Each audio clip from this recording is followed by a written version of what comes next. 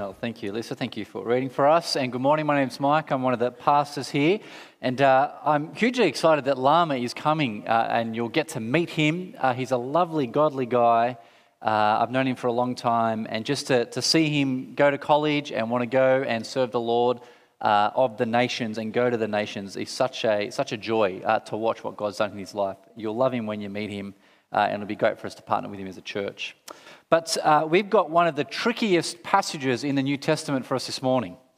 So I need to pray for us and pray for myself as well as I help us to understand this passage and ask really for God's help so that we might all understand. Let me pray in light of Psalm 119, verse 97. Let me pray.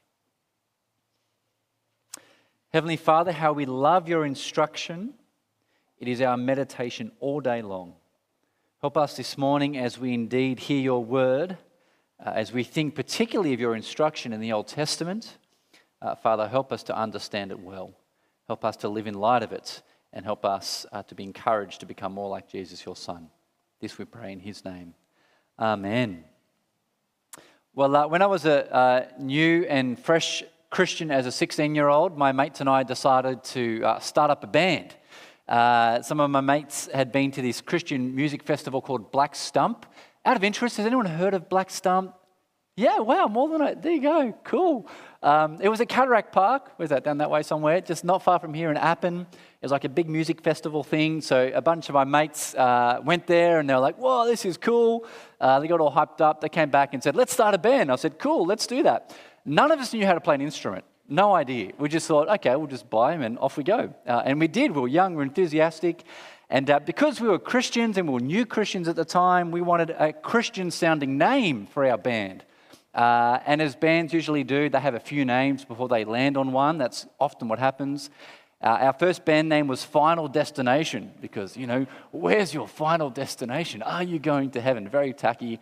That became a horror movie franchise in the early 2000s, and that's when we started the name, so we had to ditch that. Our second band name was Plan B. Plan B. And we thought, yeah, this is cool. Plan B. Because that's a great name because it's all about Jesus.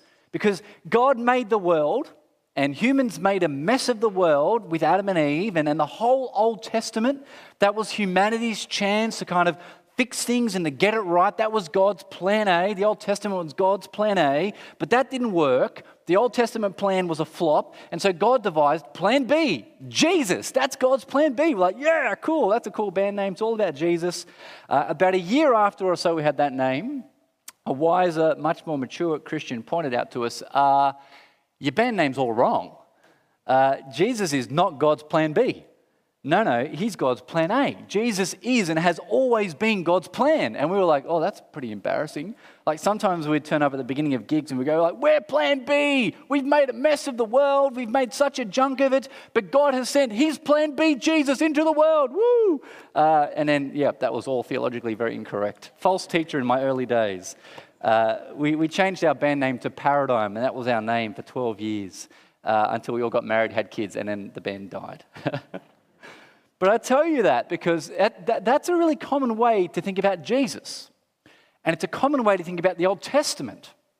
See, the Old Testament, some people would think, it's just a big, long story that doesn't really matter anymore because that was God's plan A. The Old Testament is just the background bit. It's God's plan A. It didn't really work. But thank God for his plan B, Jesus. A lot of people think like that. We did when we were young. But we saw in the kids' spot, no, the whole Old Testament is like this big arrow that points to Jesus. The whole of God's plan, Old and New Testament, is all about Jesus. And that's one of the big things Jesus will teach us in today's passage. But it's tricky. You're going to have to work hard with me today. It's tricky. Today will be tricky in that because if the Old Testament is simply this big arrow pointing to Jesus, then do we really need the Old Testament anymore? Jesus has come. Do we just ignore the Old Testament? Okay, it's a big pointing sign to Jesus, but let's just focus on the New Testament bit. But as we'll see, have a look at verse 19 in your Bibles. Make sure you've got a Bible there, please, otherwise you will get confused and get lost. Look at Matthew chapter 5, verse 19. Look at what Jesus says to his followers. Really important. Chapter 5, verse 19, Jesus says, whoever breaks one of the least of these commands, and there Jesus is referring to the Old Testament, whoever breaks one of the least of these Old Testament commands and teaches people to do so will be called least in the kingdom of heaven.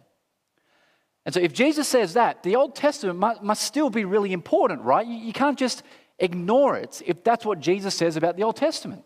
He says some important stuff. He says we need to do it. But then, when we read things like this up on the screen in the Old Testament, this is Leviticus, the pig, it is unclean for you. Do not eat any of their meat or touch their carcass. They are unclean for you. Which, hand up if you like bacon. Well, that hand went really high. Well done. Really high, really quick, right? We love bacon. Does that mean we can't eat bacon anymore? Or what about Deuteronomy 22:11, Leviticus 19:19, up on the screen again? Do not wear clothes made of both wool and linen. You must not put on a garment made of two kinds of material. And for that, pretty much all of us would have to put our hands up because all of us here most likely are wearing clothes of two kinds of material. So what do we do with these verses of the Old Testament? What do we do with them? Jesus says, Matthew 5, verse 19, whoever breaks one of the least of these Old Testament commands will be called least in the kingdom of God. So what do? No bacon? That would be sad. Change our wardrobe so that we all have, one piece of woolen onesies all the time, which would be nice in winter, not so good how humid it is. And what of everything else the Old Testament says? What of all those other commands the Old Testament speaks about? Well, Jesus will teach us this morning. He will teach us about him. He'll teach us about how to understand the Old Testament and how to understand its commands. And again, I'm going to be up front. Even though we're only looking at a few verses this morning, these will teach us big and complex ideas. And my aim this morning, it's not to answer all the questions that come up in your mind. We don't have time to do that. But I want to help you get you to understand what Jesus is saying at its most basic. That's the plan for this morning. Which is a reminder when we get to term 4 and Cam or myself or someone else stands up here and says, Introduction to the Bible starting term 4, make sure you do that course because it's foundational in helping you to understand these sorts of questions. And if you're here for the first time, if you're not yet a follower of Jesus, can I just say, at this church, we're committed to teaching the Bible. That's what we do. And as we do that, sometimes we come to really tricky parts of the Bible to understand. And that's a good thing, that we have to work hard. It's a good thing because God has made us with brains, and so it's right that we work hard. God doesn't treat us like idiots. He gives us brains and wants us to think, and we don't treat God as simplistic, and so we think hard about him. So today is one of those days. But all that being said, the first thing we need to understand is the structure of this part of Jesus' sermon. And in many ways, what we look at and what I say today, Jesus will unpack over the next 3 weeks. All right, so we'll see what Jesus means in what he says today over the next 3 weeks. So this is a bit of a journey for the next 4 weeks or so. But to give you a taste, if you look again at your Bibles, look at how Jesus repeats a phrase over and over again in the next little section of his sermon. See, look at verse 21 of chapter 5. Have a look at your Bibles. So look at this little pattern. Chapter 5, verse 21. Jesus says, you have heard that it was said, and then he shares this Old Testament idea. But then he says, verse 22, but I, Jesus, tell you. And then Jesus corrects this bad teaching about this Old Testament idea. And that same phrase again, look at verse 27. Look at verse 27, the same phrase again. You've heard that it was said, says Jesus, and then he shares this another Old Testament idea. And in verse 28, but I, Jesus, tell you, and then he corrects it. And then again, verse 33, you have heard it said, I tell you. Verse 38, you have heard, but I tell you. And the last one is in verse 43. Hopefully you can see it in your Bibles. So what Jesus will do over the coming weeks is he will show us what he means by today's passage. He will teach us how to read and understand the Old Testament rightly. So keep that in mind as we think today. But the first thing Jesus says in today's passage is there in verse 17. And this is point 1 on your outline. Have a look at verse 17. Jesus teaches his followers, verse 17, don't assume that I came to destroy the law of the prophets. I did not come to destroy, but to fulfill. And when Jesus says there the law or the prophets, he's referring to what we call the Old Testament, the first kind of main chunk of our Bibles, the beginning part. And what we need to remember is that when Jesus was speaking at that time, he didn't have a Bible like this. We forget this. When Jesus was speaking, there was no Old Testament and New Testament. They didn't refer to it like that. The New Testament hadn't come yet because Jesus hadn't died and rose again yet. And so Jesus here, when he says law and prophets, he's referring to the Old Testament, even though they didn't call it that yet. And what we'll see as we go on in Matthew's gospel is that some of the religious leaders in that day, they were accusing Jesus about destroying the Old Testament ways. So Jesus would go and he would eat, he would dine with sinners and tax collectors. And then the religious leaders would accuse him and go, how can you do that, Jesus? The Old Testament says blah, blah, blah, blah, blah. How can you eat with those people? You're destroying the Old Testament. Or when Jesus heals on the Sabbath day, and he'll do that a couple of times in Matthew's gospel, and the religious leaders will come to him and go, hey, don't you know what the prophets and the law says, Jesus? You're breaking the Old Testament. You're destroying it. But really clearly, Jesus says from the beginning, no, I have not come to destroy the Old Testament. And at this point, it's worth us noting just how highly Jesus holds the Old Testament scriptures. This is what we need to understand for ourselves. We need to realize that Jesus does not say, out with the old and in with the new. You know, when you look at kind of old photos of yourself from the 90s or the early 2000s or something like that, and you kind of remember the fashion of the day. For me, it was keppers and baggy shorts. Anyone remember keppers? Yeah, oh, just one. Yeah, Jeremy, well done. Yes, and that was baggy shorts, long to your shins. Not very good for me with my skinny chicken legs. Horrible fashion. It's not that sort of thing, right? It's not like where you look back and you see, you know, the hyper-coloured T-shirts, or probably in 10 years' time when we look back and we see Crocs and think, why did people ever wear Crocs? Sorry if you're wearing Crocs today. It's not that sort of thing. It's not throw out the old fashion in with the new. That's not what Jesus is saying. And so for the Christian, we need to be careful. We don't just kind of throw out our Old Testament, because Christians do that sometimes. They don't read it. They don't understand it, so they ignore it. Jesus says, no, we hold the Old Testament in high regard. It's still God's word. It's still relevant. It's still useful for teaching and rebuking and correcting and training in righteousness, as 2 Timothy 3 tells us. We just need to learn how to understand it better. And the first thing we need to understand is what Jesus says in verse 17. So he says in verse 17, he came to fulfill the Old Testament. And perhaps the simplest way to understand that is to think back to our kids' spot, right? He fulfills it in that the Old Testament's like this big arrow that all that it says and describes points in some way or other to Jesus. So work with me here. I'm going to give you an example. You're going to have to really listen and pay attention. So one way to think about that is to think about the Exodus.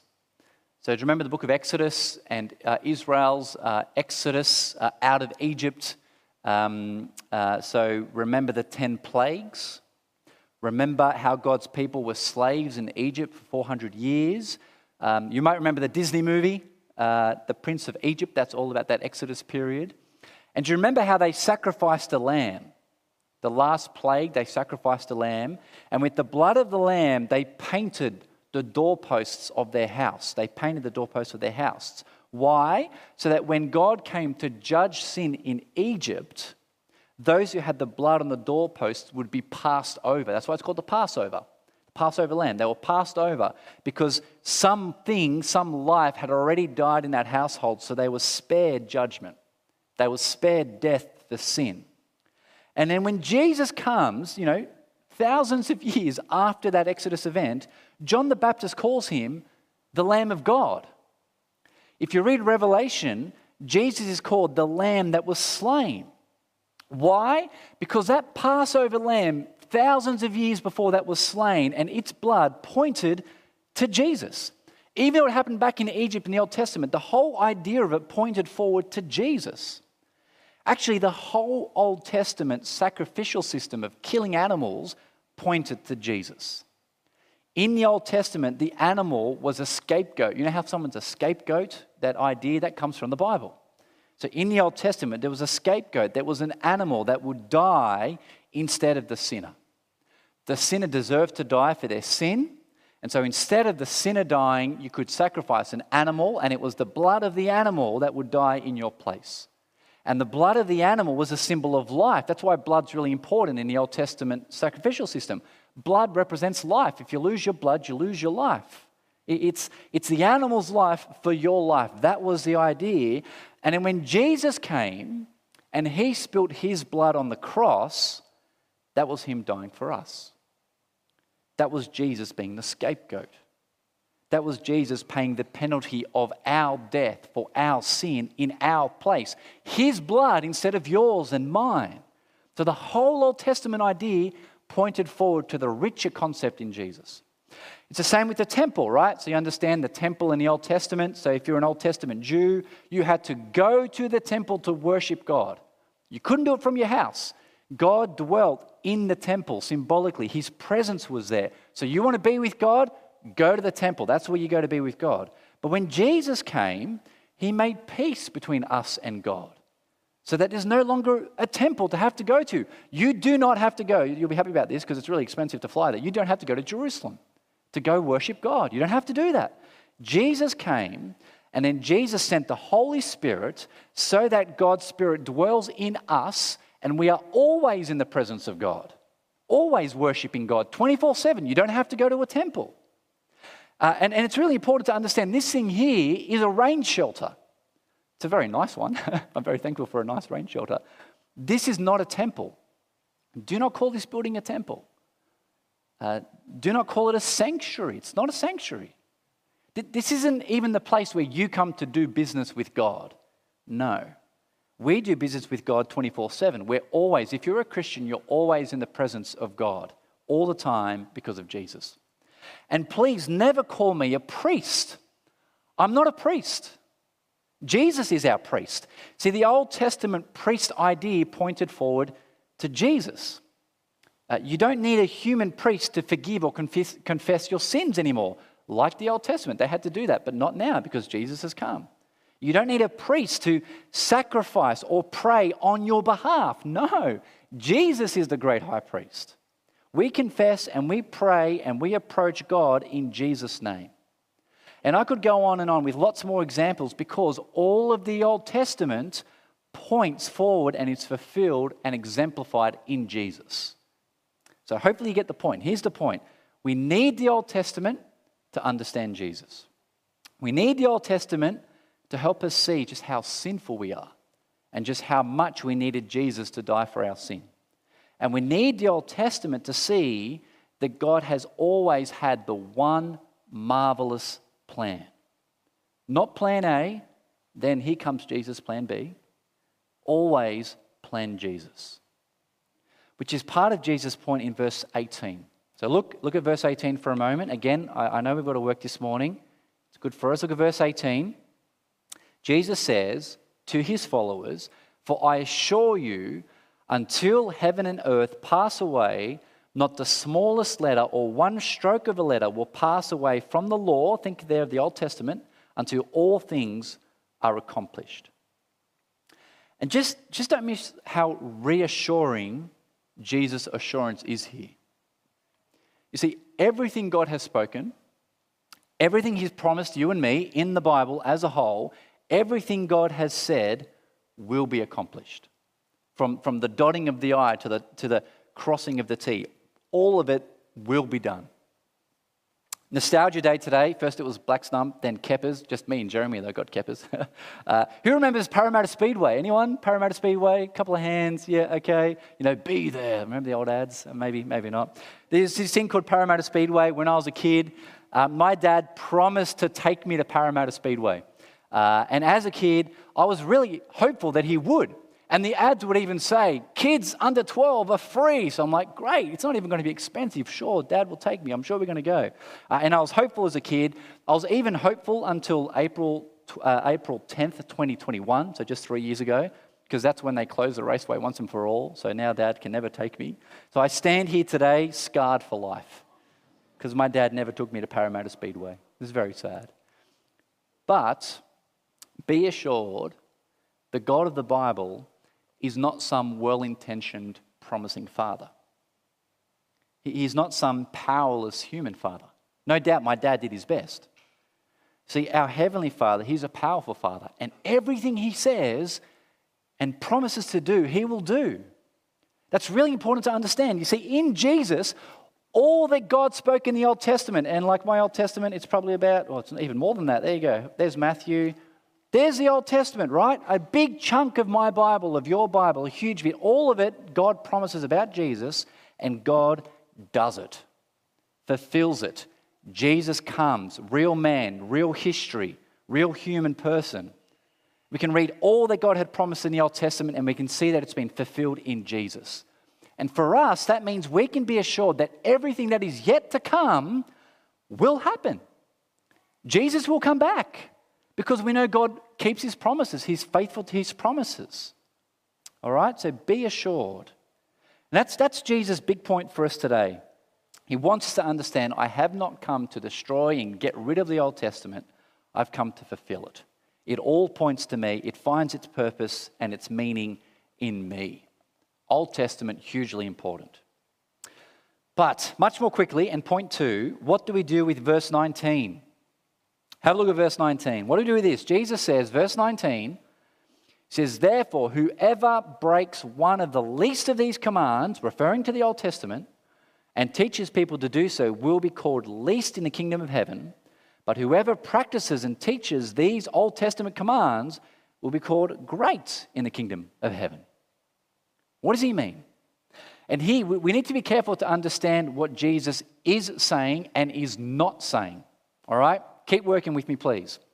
Jesus is not saying that you need to practice and do the Old Testament commands to be saved. That's not what Jesus is saying. And we'll see that more clearly in point 3. And I want to be so clear on this. If you've tuned out, tune back in. This is what Jesus is not saying. He's not saying practice and do the Old Testament commands and then you will enter heaven. Then you'll be saved. He's not saying that. But Jesus is saying we need to practice the Old Testament commands. Not to be saved, but because we are saved. Because we already belong to the kingdom of heaven. Because we are citizens of the kingdom. In that sense, we need to have this deep respect for what God says in the Old Testament and to obey it. J.C. Ryle, an old Bible teacher from the 1800s, writes this up on the screen, and I think it puts the idea really clearly. He says, the Old Testament law cannot save us.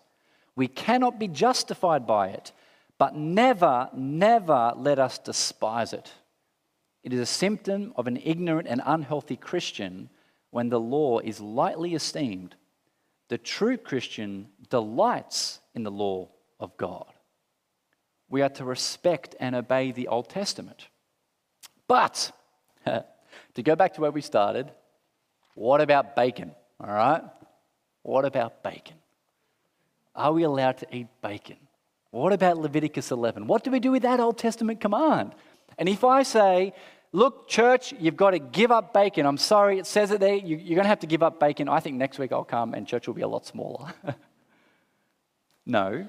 For the bacon lovers, it's okay. You'll be pleased to know the answer is no. You don't have to give up bacon. Because remember what we've just seen. There are many, many parts of the Old Testament that are fulfilled and complete in Jesus. They're done. See, the Old Testament, there's whole parts of the Old Testament that existed simply to point to Jesus. That was its purpose. And now that Jesus has come, those parts of the Old Testament are obsolete. We still read them because it helps us understand who Jesus is, but we don't have to do them. Again, let me give you some examples. We don't sacrifice animals anymore. You'd be pleased to know that. Otherwise, if you've got white, you're going to get blood all over you and you look like a mess. We don't have an altar up here. Any church that says the altar, if they talk about an altar, I think maybe leave that church. We don't have altars. We don't have sacrifices anymore. We don't have blood all over the floor here and a nice selection of kitchen knives, nice and sharp on the wall, ready to kind of, do all the cutting stuff. We don't have that. We don't have a priest who stands up the front and forgives your sins. We don't have a temple with all the ceremonial rituals that come with that, and the smells and bells, and we don't have those things. Those things in the Old Testament, they pointed to Jesus and they're fulfilled in him. We don't need them anymore. And actually, we make sure we don't do them, because if we do them, it undermines Jesus. We don't need them. It's done. It's finished. And it's the same with things like bacon, believe it or not, and clothing of two kinds of material. Those practices, they existed in the Old Testament to make Israel distinct as a nation. God said to Israel, you need to be so different to every other country, every other nation. God gave Israel a whole bunch of specific rules as the nation of Israel, because they were God's special people in the Old Testament, a special nation, a special country. But Jesus, he's the fulfillment of God's plans for Israel. The whole nation and the seed of Israel pointed to Jesus. So there is no longer a place for the nation of Israel as the only people of God. There's no such thing as the nation of Israel that is the only people of God. It's finished. Jesus brought the message of salvation for all people, for all nations. So our distinctiveness as those who belong to God is no longer bacon or not touching a pig or eating things from the pig. It's no longer clothing, but it's what we saw last week, good works. Remember, salt, light, what are we to do? Good works, so that people might glorify God. It's living out the Beatitudes like we saw in week 1. Those are our distinctives. That's how we're different now because of Jesus. You see, so much of the Old Testament no longer applies in the same way because it's finished with in Jesus. And now that he's come, those things are obsolete. But there are a whole bunch of other commands in the Old Testament we still need to keep. Why? Because the God of the Old Testament is the same God as the God of the New Testament. And he doesn't change, and his righteousness doesn't change, and his good ways do not change. And we'll see lots of examples of that over the next 3 weeks. So you're going to have to hold off to think on that over the next 3 weeks. The next 3 weeks, it's a masterclass from Jesus in how to understand and live out Old Testament commands. So you have to wait till then. But as we wrap up today, I just need to very briefly deal with verse 20. You're doing well. Last bit, a couple more minutes.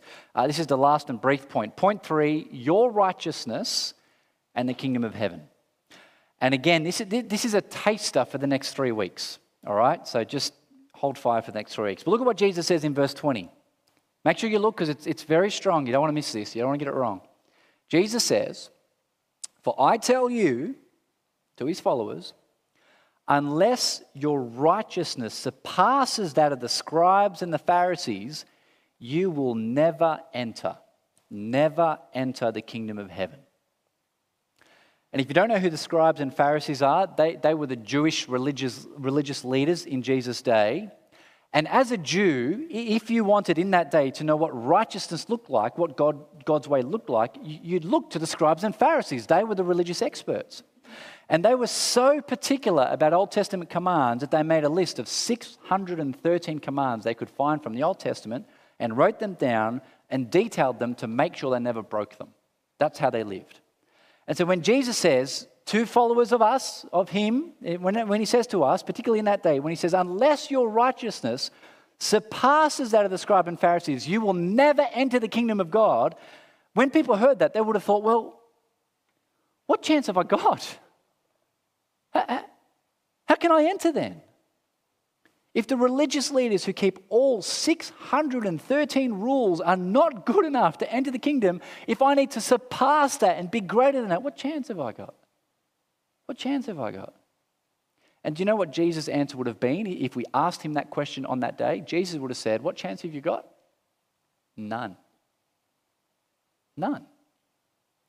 What chance of any of us, any of you, any of us, what chance of any of us have at being righteous enough, good enough to enter the kingdom of God? Jesus says none. Forget the scribes and Pharisees. They're nowhere near righteous enough. You need to surpass that. And that will be the tension over the next 3 weeks. Over the next 3 weeks, we're going to feel pretty miserable. I just want to be upfront about that. Over the next 3 weeks, Jesus will show us just how far short we fall of God's perfect standard of righteousness. And he'll show us just how sinful we really are. And we'll see it. It'll be confronting because we'll read it and we'll go, oh, that's true. And actually, Jesus finishes this part of his sermon by saying, be perfect as your heavenly Father is perfect. Can I ask you, how do you go at being perfect like your heavenly Father is perfect? How do you go at being like God? How are you going at that? Let me tell you how I go. Miserably. And if I can be frank, you do just as bad as me. But what Jesus will show us over those next 3 weeks is just how much we need him. The more you understand your sin, the more you realize how spectacular Jesus is.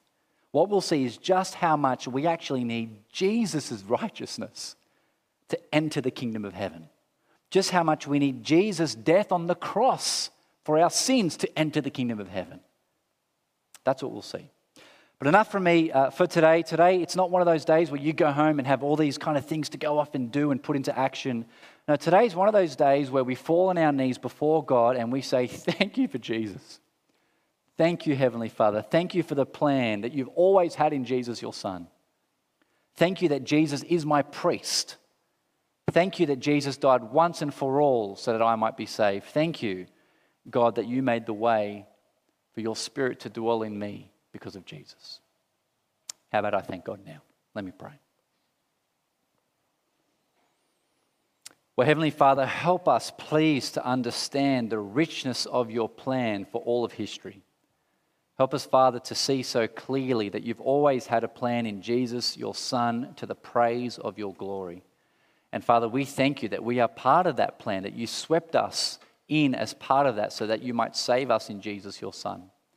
Help us not to be people who dismiss the Old Testament and ignore it. Help us to be people who read it and just see how richly it points to Jesus and how much Jesus exemplifies all of the Old Testament so that we might do like him and be perfect like your Son is perfect.